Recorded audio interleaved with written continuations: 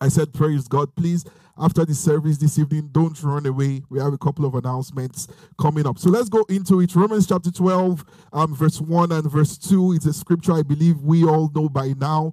This is our anchor scripture all through this conversation. It says, Paul talking to the church in Rome says, I beseech thee, therefore, brethren, by the mercies of God, that you present your bodies a living sacrifice, only acceptable to God, which is your reasonable service. In verse 2, it goes on to say that do not be conformed. Do not be conformed to this world, but be transformed, be metamorphosed by the renewing of your mind, that you may prove what is that good, what is that acceptable, and what is that perfect will of God. Praise God. Part of the things we said last week was that the will of God is good. God's promises are sure. God is not a man that he should lie. Therefore, whenever we see a gap between our reality and the promises of God's word, then there is a proving that needs to take place. And what proves God's will, what confirms God's will, is a renewed mind. And that's why we're investing this much time, because it is a critical conversation in talking about the mind renewal process. And I trust God that when we are done with this, the champion in you will receive wings to soar. In the mighty name of Jesus, that the promises, the prophecies over your life, the possibilities of God's will that have seemed unattainable for so long, by virtue of this transformed mind, you will begin to bring supernatural realities into your world. In the mighty name of Jesus. Come on, is that the best you've got? I said in the mighty name of Jesus. All right. So these are no ideas of men, as you will find out. Now that is what real mind renewal is about. These are not my ideas. Every concept will be picking from God's word. And this evening, our objective is to look at the three principal areas that lead to mind formation. The three principal areas that lead to mind formation. I want us to go to Genesis chapter 12. That is where we are this evening. Genesis chapter 12 from verse 1 to 2. I know you have your Bibles, but I'm sure they will also put it on the screen for us. The mind formation process is what we are looking at today. Mind formation. I'm emphasizing that because when we go into the mind transformation process, we'll begin to see the subtle similarities and then the nuanced differences. All right. Praise God. Now the Lord had said to Abram, get out of your country, from your family, and from your father's house to a land that I will show you. Verse 2. Verse 2. Verse 2. I will make you a great nation. I will bless you and make your name great, and you shall be a blessing. Glory to God. Father, thank you for illumination and revelation by your Spirit. For in Jesus' name we have prayed. Amen. All right. So God shows up to Abraham and says, Abraham, there is something I want to do with you. There is something I want to do with you. And in the same way, there is a call to a generation. There is a call to a people. There is an invitation, as it were, to you, to me, to our generation. And God is saying, there is something I want to do with you guys. There is something you guys are living in the best time in the history of mankind. And there is so much I want to do with you. But there is an invitation and there is a beckoning. And when Abraham, our father of faith, all right, was receiving his own invitation into destiny, as it were, God required of him to make a shift. God required of him to make a shift. The interesting thing about that requirement was that it gives us a peep, insight into the process of mind formation. Into the process of mind formation. I need you to follow me. I need you to pay attention. So the very first place that Abram at the time before he experienced a name change is it was required to come out of his country. he was required to come out of his country. Now, why are we starting with this? Maybe I'm jumping the gun a little bit, but scripture tells us that if any man, if any woman be in Christ, that person, that man, that woman has become a new creation. Part of the implications of this is that the new creation has a new citizenship. The new creation has a new culture. The new creation has a new perspective. The new creation has a new language.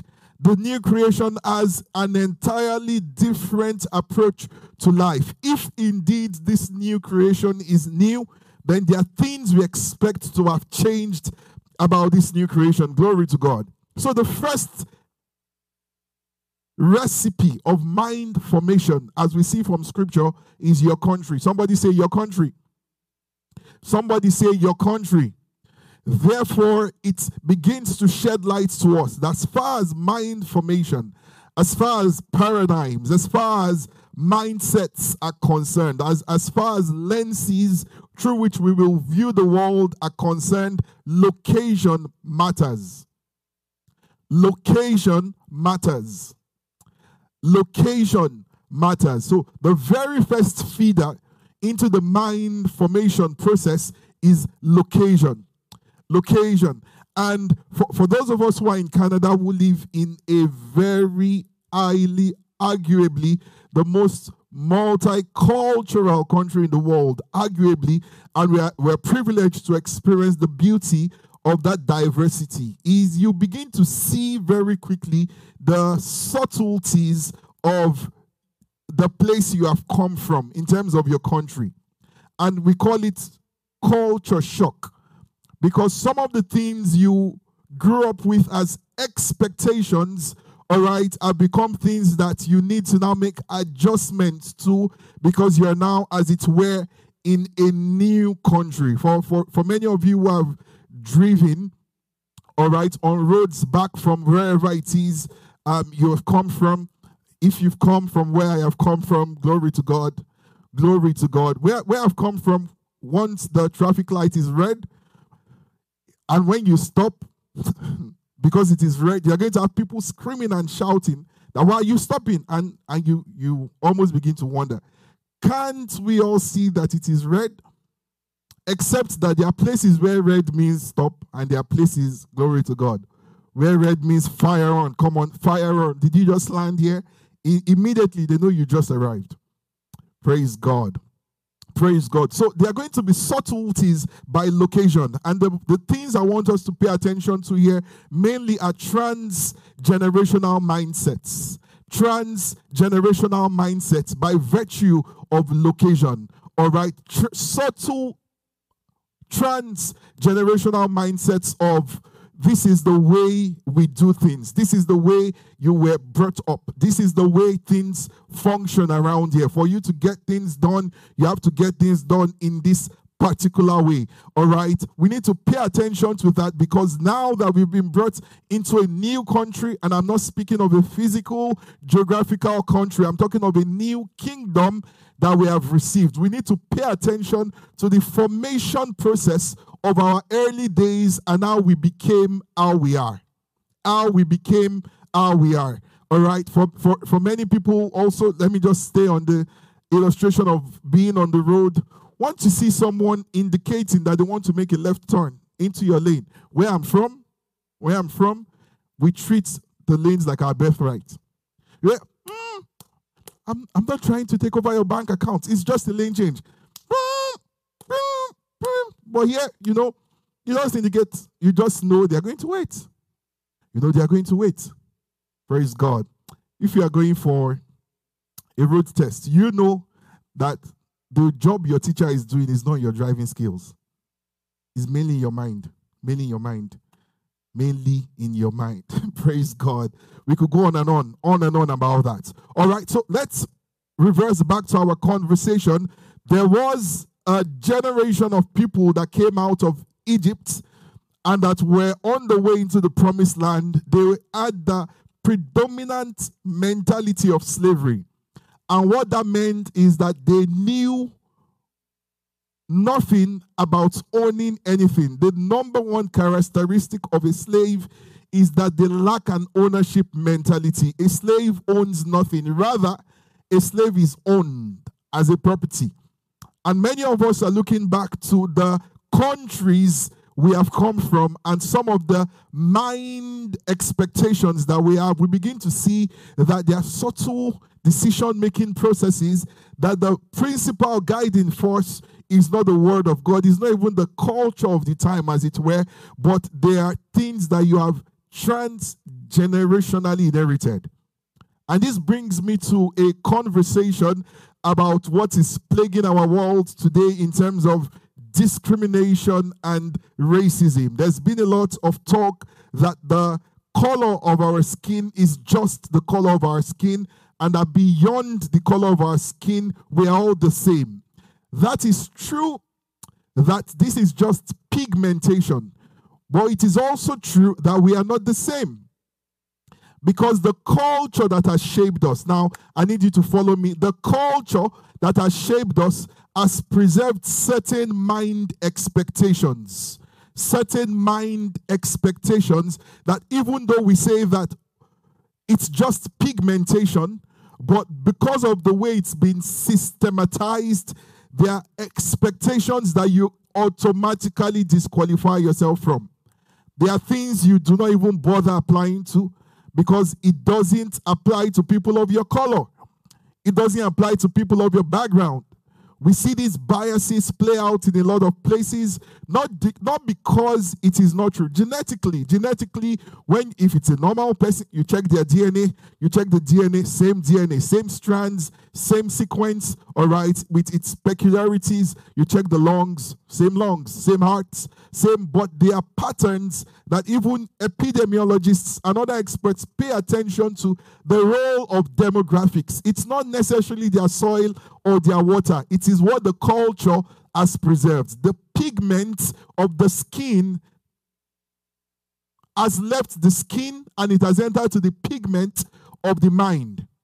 That is why a typical person of, we've been told that black isn't the color, and I agree. So those are pigment conversations. But a typical person from a certain background gets $1,000. I'm giving an example now. And the very first thing he thinks about is, now I can buy a gold watch. Now I can buy Air Jordans.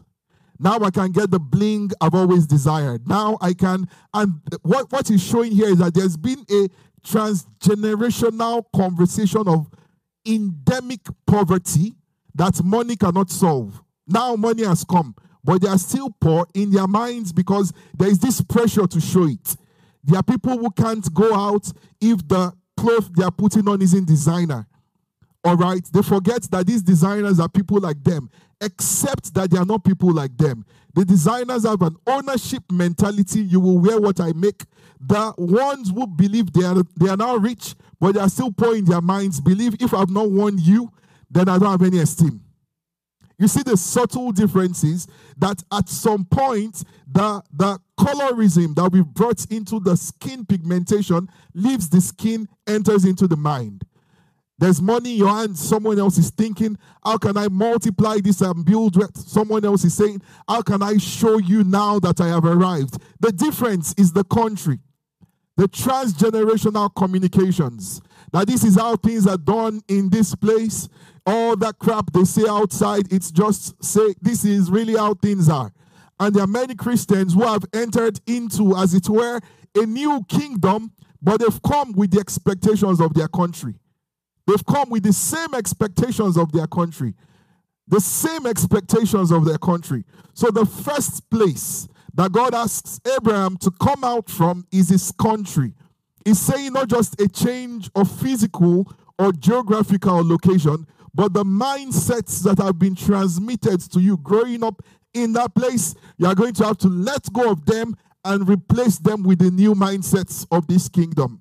And it is my prayer for everyone under the sound of my voice that every way that the fullness of God's promises for your life have been limited by the transgenerational mindsets that we have imbibed and received. It is my prayer that the grace to break free from all of those released unto you and that you will walk in the fullness of the rights and the privileges that your new citizenship in Christ affords you. In the mighty name of Jesus. Somebody say, glory to God. Glory to God. So the first place is your country. Location matters. Location matters. Number 2, it says, come out from your people. Come out from your people.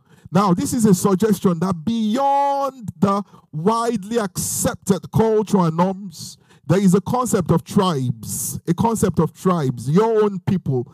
Same country, but your own people. And I'm really hoping, I'm going to say this just once. There are some things I say once. Maybe someone can make a journal of things I say once, and we'll find a time to break them down. I say them once because I'm sometimes heavily tempted to break them down, and we would have left completely what we're talking about. So I'm going to say this once. The reason why we have denominations in the body of Christ is the exact same reason why the house of Jacob or Israel inherited the blessing, but it was manifested in different tribes.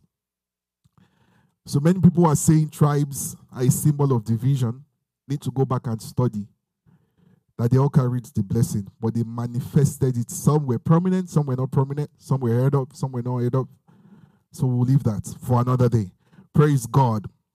I said praise God. So there is a conversation about coming out from your people, and this would suggest the culturally accepted norms and the culturally accepted values.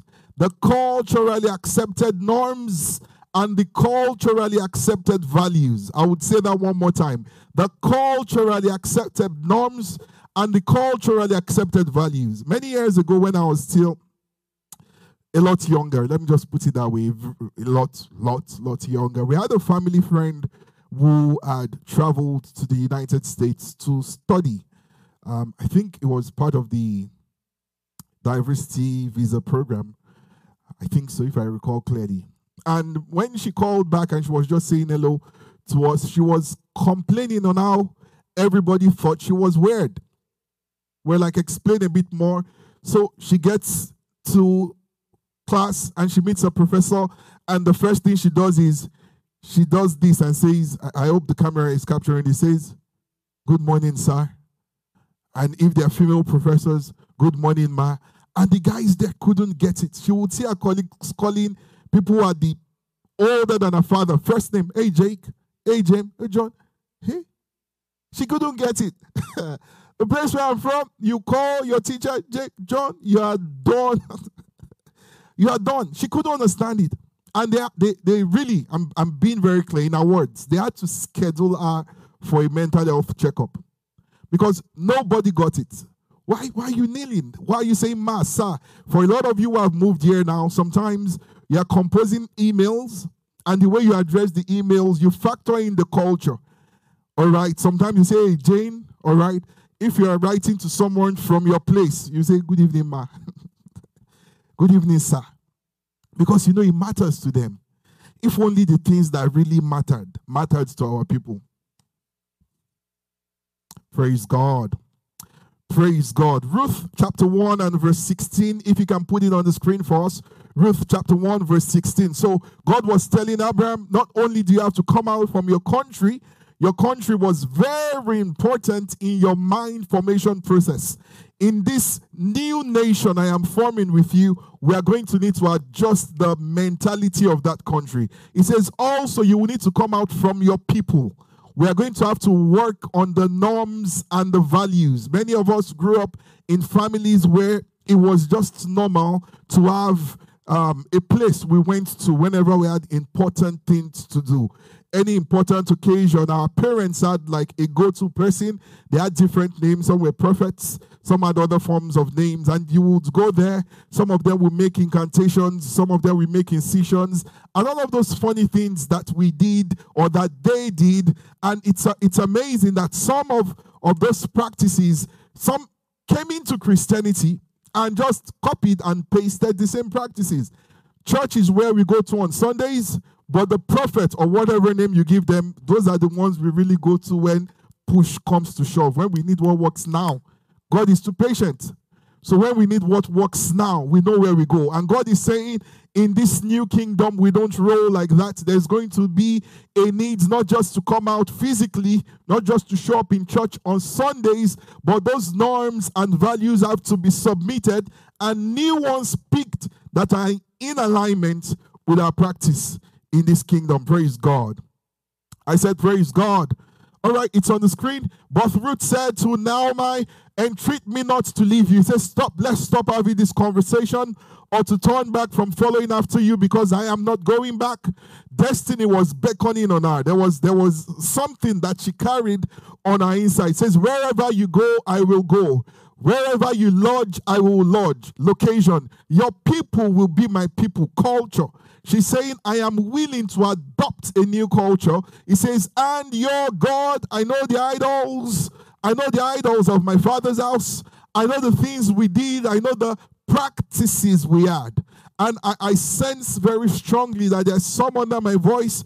You've preserved a mixing of the Christianity you claim to have and some of the idol practices that you had from the previous generation.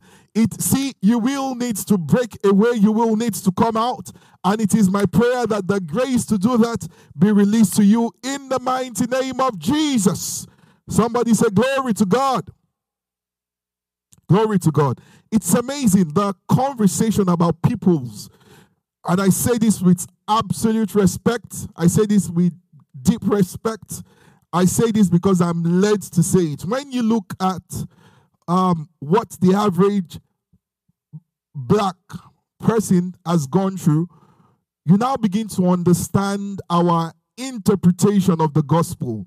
Like someone said, I do not know the author of the quote, but it is definitely not my quote.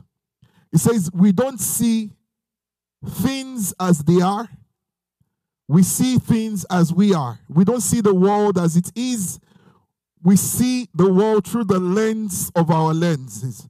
So when the black man or the black race received the gospel, that package was seen as a supernatural tool that had a promise of deliverance of something better. Listen to me. And how do I know this? You look at the songs that have been termed gospel. Many people don't know. We'll talk about music in the course of this series, but many people think gospel music means music about good news. You are correct, because that is what it should mean. But gospel is actually a genre of music. The way we have waltz, blues, R&B, Latin, folk, classical, Oriental, Asian, Midwest, all those, they have gospel. And when you listen to a lot of the songs were songs about pain. And in today's world, when you structure the kinds of music we have in Christendom, you will see that they fall into two major categories. There is someone who still has slavery and suffering in their minds, and it is expressed through their songs. He put food on my table. He woke me up this morning. He paid my bills. With due respect, it is God that did all of those things. But you just find out that we can't just stop singing about pain. We can't just seem to stop singing about pain. And there is another group or category that is just, never knew pain, never knew slavery. Oh, Father, I love you. You're just chasing me. Songs that are very poetic. The average black man is looking at the lyrics. What's this? Is this song or poem? Your people. Your people. Your people. My people. Praise God. Praise God. So God is saying to us here, there is a coming out from your country. There is a coming out from your people. And I'm looking at my time, because the main place we need to come out from is the number 3 place. Many of us have successfully come out of our countries, and I speak metaphorically. A lot of us have successfully, for the average serious Christian, truth is that you've broken away from the chains of your people, the cultural expectations, the things we did every Monday, every Sunday, every weekend, or whatever all of those things are, you've been able to accept that Christ is not in support of all of these practices that my mom taught me, all of these practices that my dad taught me, all of these things that my uncles and my parents did whenever they were together, my aunts, and I know God's hand is in there, so I do not participate. I love them. All right, I love them sincerely. All right, but I know now that there is now a major value difference. So a lot of us have left countries, a lot of us have left peoples and cultures. The most difficult and the most significant, if you can put again for me, Genesis chapter 12 verse 1, the most difficult place to come out from is from your father's household. That is the roof over your head. It's symbolic. I know people listening will say, why is it not your mother's household? Why is it not your mother? It's amazing. I heard a story about a particular country. I won't say the country. I heard from two sources. So scripturally, it's credible. And for some of you listening, you might know the country I'm talking about. Some are saying we know it. So let's delete one choice. It's not Nigeria, okay? So let's take that out. But this country, I was told that the men in that country somehow just seem to amount to nothing. Nothing. All land, of course, all there will mean most. Most land is owned by women. Most businesses run by women. Even energy-intensive tasks that are stereotypically attached to the male, they are done by women. That the men are culturally, this is countrywide now, some of you might know the region I'm talking about, that what the men predominantly do, let me tell you, they read newspaper and they drink alcohol. Predominantly. So someone from that kind of background gets born again, begins to interact with God's word, and begins to see great and mighty promises, and there is nobody from his family that he can use as a yardstick that it is possible. Nobody. Absolutely nobody. And that's why many people were fighting for inclusion and diversity. The reason is because as our children grow up, they are looking for examples. They are looking, I was listening, and I say this again with due respect, to a lady minister of the gospel. She was just singing, and in the course of the song, she said, let the future presidents shout hallelujah, or something like that. And said, let the future first ladies shout hallelujah. And immediately I saw paradigms play. This was a lady. Why can't the ladies be presidents? Subconsciously, it's the man. And the first ladies are the wives of the presidents. Representation. All right, so back to this country I speak of. You're looking and he's wondering, no man makes it. Maybe this Bible is Bible for women. It has, because from his own country, men do not amount to anything. And I want to speak directly to someone under the sound of my voice. Stop looking for templates where God has brought you from. What God is set to do with you is a new thing. By the time God was calling Abraham out, there were not too many people he could recruit as mentors or aspirational figures of what looked like what God is taking him to. And God started telling him, look up, stop looking around, look up. He says, as far as you can see, look at the stars. This is the greatness potential. I will bless you. I will make your name great. I will greatly increase you. Stop looking around for examples to measure the greatness God can achieve with you. Dear child of God, come out. Help me look for someone beside you. Give them a high five. Say, come out. Glory to God. I said, glory to God. So there is a coming out from country, coming out from people, most importantly, coming out from your father's household. That is the place of the subculture. Subculture. The values instilled in you growing up. Some of the family values you have. We learn these things growing up. Some learn values of kindness. Some learn values of hostility. There are some Christians you meet today. They grew up in polygamous homes. If you want to understand competitive brutality. Competitive brutality. All right, study the average polygamous family. So someone like that becomes born again. New creation, tongue talking, demon shooting, all right, fire blazing, and they just have not broken from the fact that everything is fight. Everything is fight. Everything is competition. Why? They grew up in that subculture of competition. Some have learned tenderness.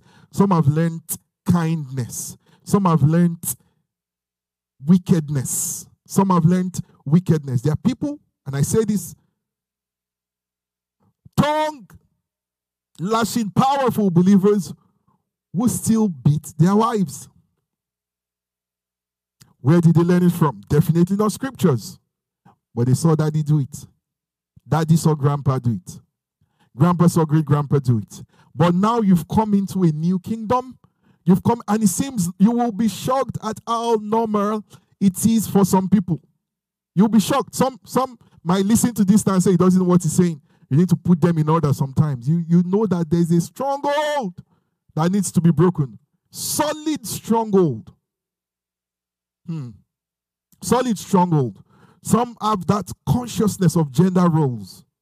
Daddy sits down in the parlor, crosses his leg, watches TV. Mommy is in the kitchen cooking. And you grow up with that. And you get married today. And your wife says, oh, babe, can you come to the kitchen? Key what? Because from your own subculture, the kitchen is not for men. Someone is saying these things, I saw a cake. You will be shocked at how much it still exists in 2020. The raising of the male child has become a dent and a stain to society. It's the girl child. She must be the one perfect for the man, perfect for the husband's house. And you'll be shocked how many people still have that ideology and that mentality today. Still have that mentality today. Praise God. I said praise God. Some learn values like punctuality. Growing up, punctuality. Their families, you know them, nobody ever shows up late. It's a family value. It's when you call the meeting 5 p.m. and you get there, you know one person, you know who that one person is. Because as a value system, it's been ingrained in them from their own subculture. Now, the flip lesson to this is, irrespective of your country, irrespective of your culture, we have the ability to preserve a subculture in our own household. And that is where the game really is played. That is where the work needs to be done. You begin to learn things about food and gluttony from a family level. Let me share a story with you guys. So the way my parents brought us up is very funny.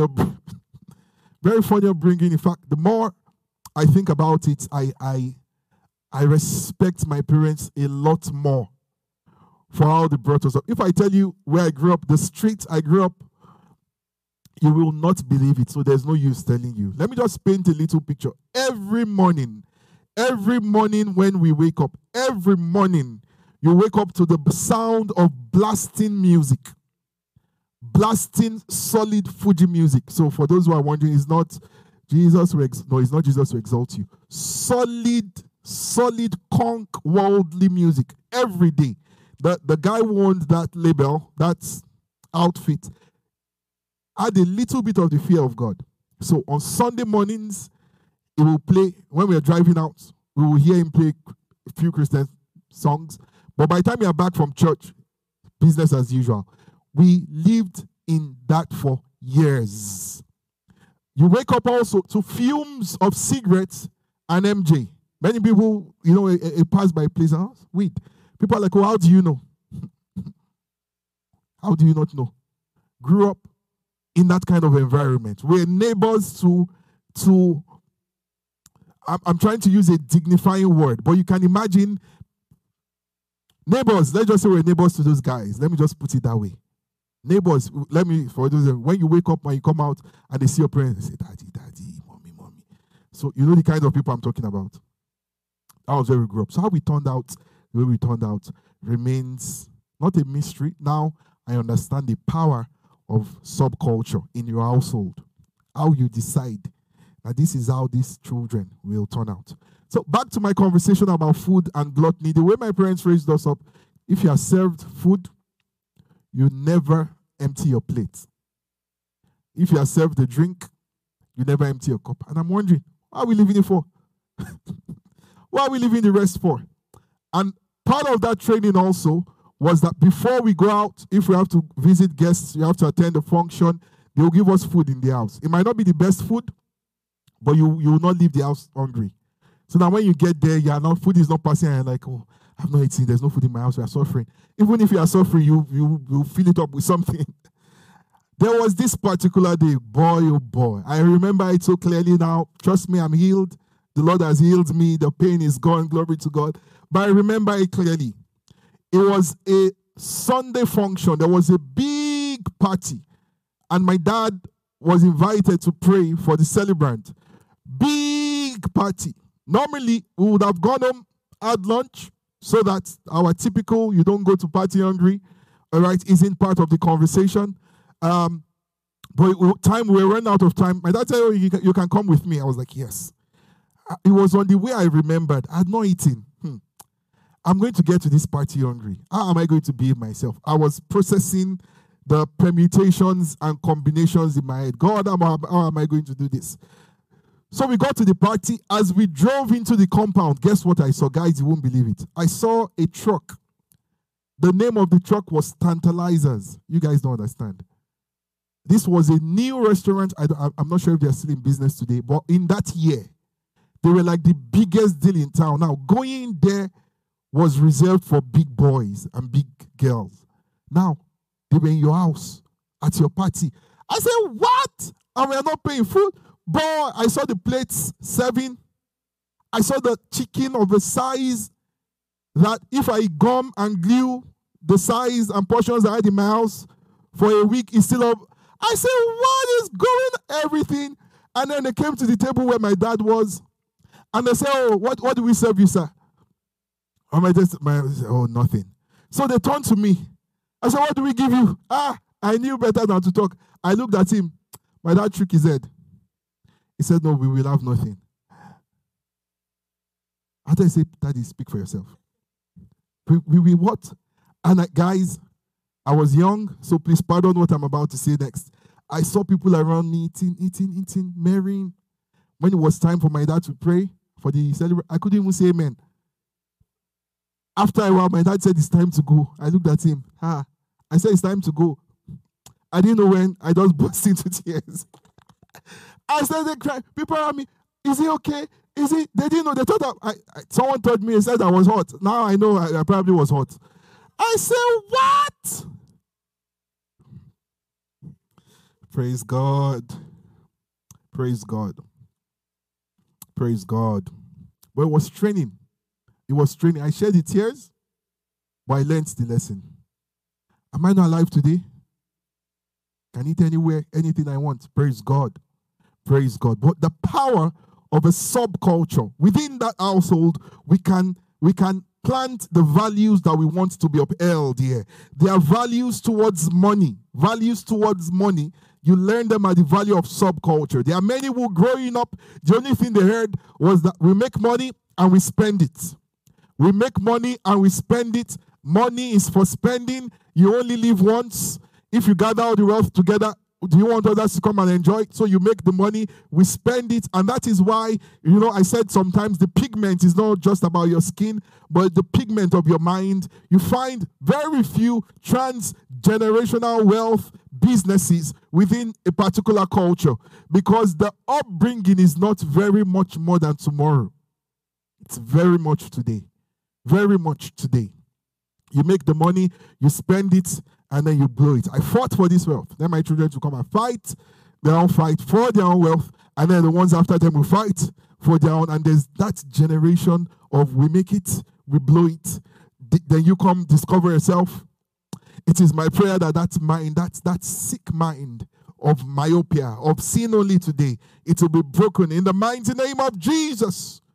Also at the level of the household, at the sub-level, all right, you learn not just attitude about money. You learn attitude about wealth conception. There are some homes where the core is we save money. We save money. So from when you were children, they buy you these, I think they're called piggy banks here. Very fancy name. Growing up, we called it Kolo. Kolo. Wooden box, one entry point, no exit point. You stuff your coins, you stuff your notes there. All right, and that's saving culture. For some other people, the emphasis is on looking rich, even if you are broke. Just look rich. Look rich. You see people who don't know how the school fees will be paid tomorrow, but they must throw a party today. People must know that we are not suffering. So you are living to please the Joneses, spending money you don't have, to impress the people that won't notice it, to run broke at the end of the day and wallow in debt. And now we've come to the West. You still see it playing out. People who are rich, but they are broke in their minds. They can't wear a watch, same time, same quality, same sophistication, different name, different logo. If it doesn't have name and logo, their mind tells them something else. And you look at some of the richest people in the world, they've broken free from that poverty mindset. They might not look like it. Praise God. Praise God. Also, at this household level, we begin to set expectations of pursuit and ambition. Expectation of pursuit and ambition. I can remember as we begin to tie this up now, I was invited to a place. It was a family gathering. I couldn't believe it. A family gathering, and all the families that traveled in from various parts of the world. They held it in Toronto. They had flown in from the US, from the States, everybody. And when you are introducing yourself, you introduce yourself, your wife, you introduce your children, you introduce what your children are doing and where they are doing it. Talk of pressure. And I heard it was an annual event. As I speak, some of you know families like that. They've set the bar so high for performance. Performance. We must, if you are not going to be a medical doctor, just know whatever you study, you are doing PhD. It's not up for grabs. It's not that, I'm beginning to like flowers now. I'm beginning to like. We don't do that in this family. Look at your uncle. Look at your auntie. Medical doctor, psychiatrist. Your sister's cousin is a lawyer, but not just a lawyer. As PhD in jurisprudence. You must. And I looked at the family, and I saw the power of subculture. Family after family. Oh, my name is this. My beautiful wife is this. My son is now studying in Harvard. This one is now in Yale. This one is now in. The power of subculture. Ambition was already planted in. Someone like that, is dating someone. I say, so what are your plans for tomorrow? I say, I don't know. I just want to feel, I want to freelance. You just know immediately. If I take this one home, my father will kill this one. So let me just save you. Let me save you the stress. You cannot align with this value system. You cannot align with this value system. Life paradigms essentially are formed at the level of this household level, this subculture. Scarcity paradigms, victim paradigms, entitlement paradigms, supremacy paradigms, etiquettes, confidence, self-esteem. Some of it is made or broken in this father's house level. Some people speak, they can't look. I know there's culture to this. In some cultures, when you're speaking to someone and you're looking straight into their eyes, it's arrogant. For some other people, that speaks of confidence. There are people today, adults, they can't talk, and this is how they speak. Because something in them was broken in their father's house. They're a child of God. Why are we learning all of this? The word of God is not weak, it's powerful. However, proving God's will will require a transformation of our mind. Joshua chapter 24, verse 14 and 15, as we begin to tie this up. Joshua 24, verse 14 and 15. Joshua 24, thank you. It says, now therefore fear the Lord, serve him in sincerity and in truth. It says, put away the gods which your fathers served. We are now in the land of promise. We are now in a new place. Put away that old country. Break away from that old people. The things from your father's house not consistent with the new creation. Put them away. It says your father served on the other side of the river and in Egypt. It says you serve the Lord. You serve the Lord. Let's go on. You serve the Lord. It says if it seems evil to you to serve the Lord, choose for yourselves. And this is my message to you. It is possible to raise a God-fearing family in the worst location on earth because of the subculture. Dear parent, don't be scared that you have to raise kids in 2020 or in this so-called new generation. Say the kids don't listen. These kids don't listen. The government doesn't even want you to raise your kids well. You can call the police on your dad or on your mom. And there's that fear subconsciously planted into you. And you're scared. No. Do not accept that. The word of God tells us otherwise. It says, choose for yourself. If they can put it back on my screen. Choose for yourself who you will serve today. If it's evil to serve the Lord, choose for yourselves this day whom you will serve. Whether the gods which your fathers served that were on the other side of the river, or the gods of the Amorites, in whose land you dwell. It says now, this is a statement I want us to make, whether you're single, whether you're married, whether you're expecting, all right, or whether you have children currently. It says, as for me and my house, we will serve the Lord. As for me and my house, we will serve the Lord. We will break away from our country, the old country. We will break away from our peoples, the old culture. We will break away from our father's household, the old one. And as we have become new creation, we will adopt the culture, the norms, the values of this new creation. Come on, say it with me one more time. As for me and my house, we will serve the Lord. We will subscribe to his ways. We will think his thoughts. We will see as he sees. We will speak as he speaks. We will create as he creates. We will walk in faith as he walks in faith. As for me and my house, we will serve the Lord. Glory to God. I said glory to God. Before we pray this evening, I want us, if they can put it on your screen, there's a hymn composed by an author named, I think, B.B. McKinsey, if I recall the name. Sorry, I just stepped out of your frame for a second. It's going to be on your screen. I want to read just the words. We are not singing it. And then we'll wrap up this evening. Please, it gets deeper from here. This is the mind formation process. The big deal is transformation.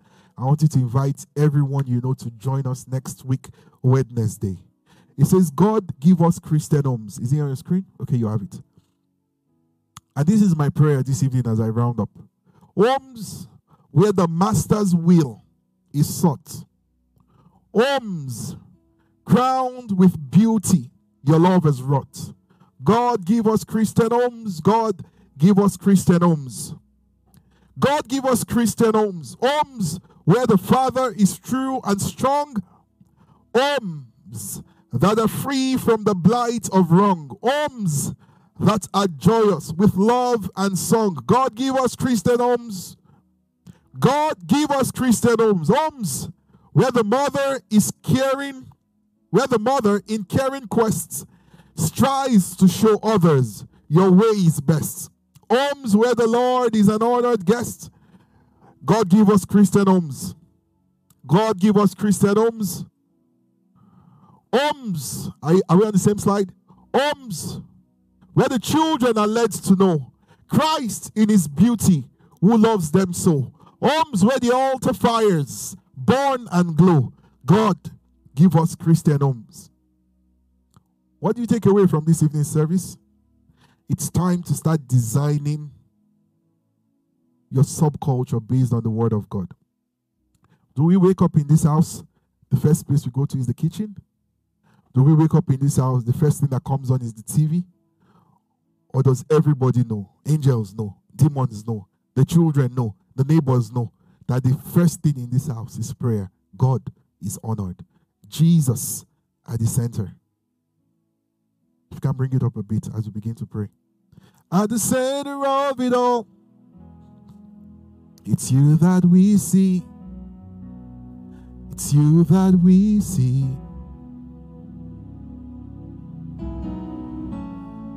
At the center of it all, it's you that we see. It's you that we see. There is power in your name.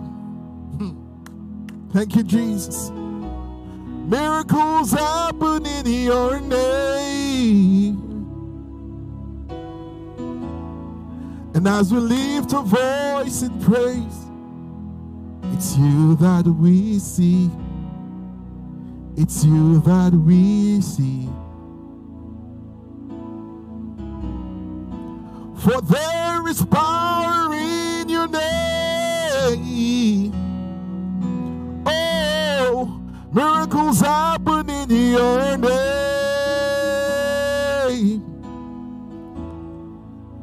As we lift a voice in praise, it's you that we see. It's you that we see. I want to pray for you this evening under the sound of my voice. The first category of people I want to pray for, you know you are not born again. You know your name is not written in the book of life. You know you've not come out.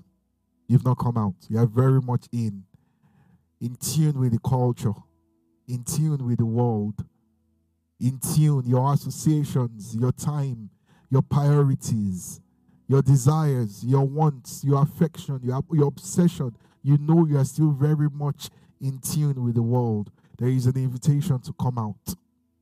Do not accept the lie that this new kingdom is boring and there is no life. This is where real life is.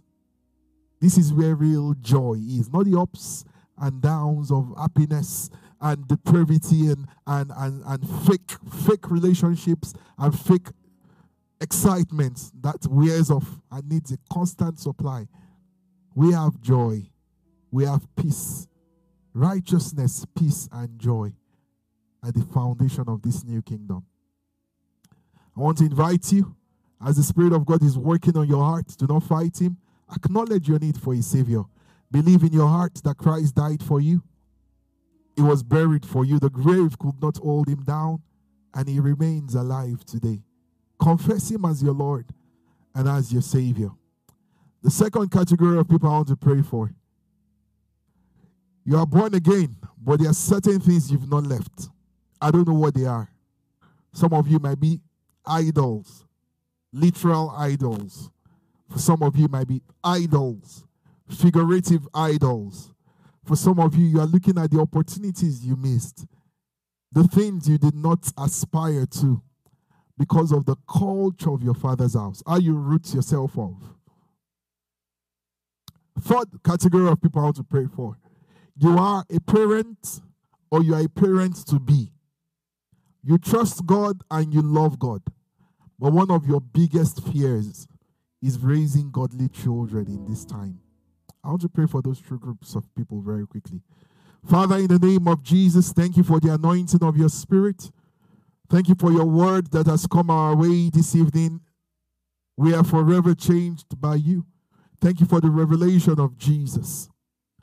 I agree with your sons and your daughters making a decision this evening, saying they are breaking away from their past, breaking away from the sin, breaking away from the world, and they are ready to enter into a new phase and a new chapter. I pray, Father, as they acknowledge you, as they believe in your hearts, they confess you as Lord and Savior, that your life will invade them, that their names are written in the book of life, and they receive the grace to live a life that pleases you.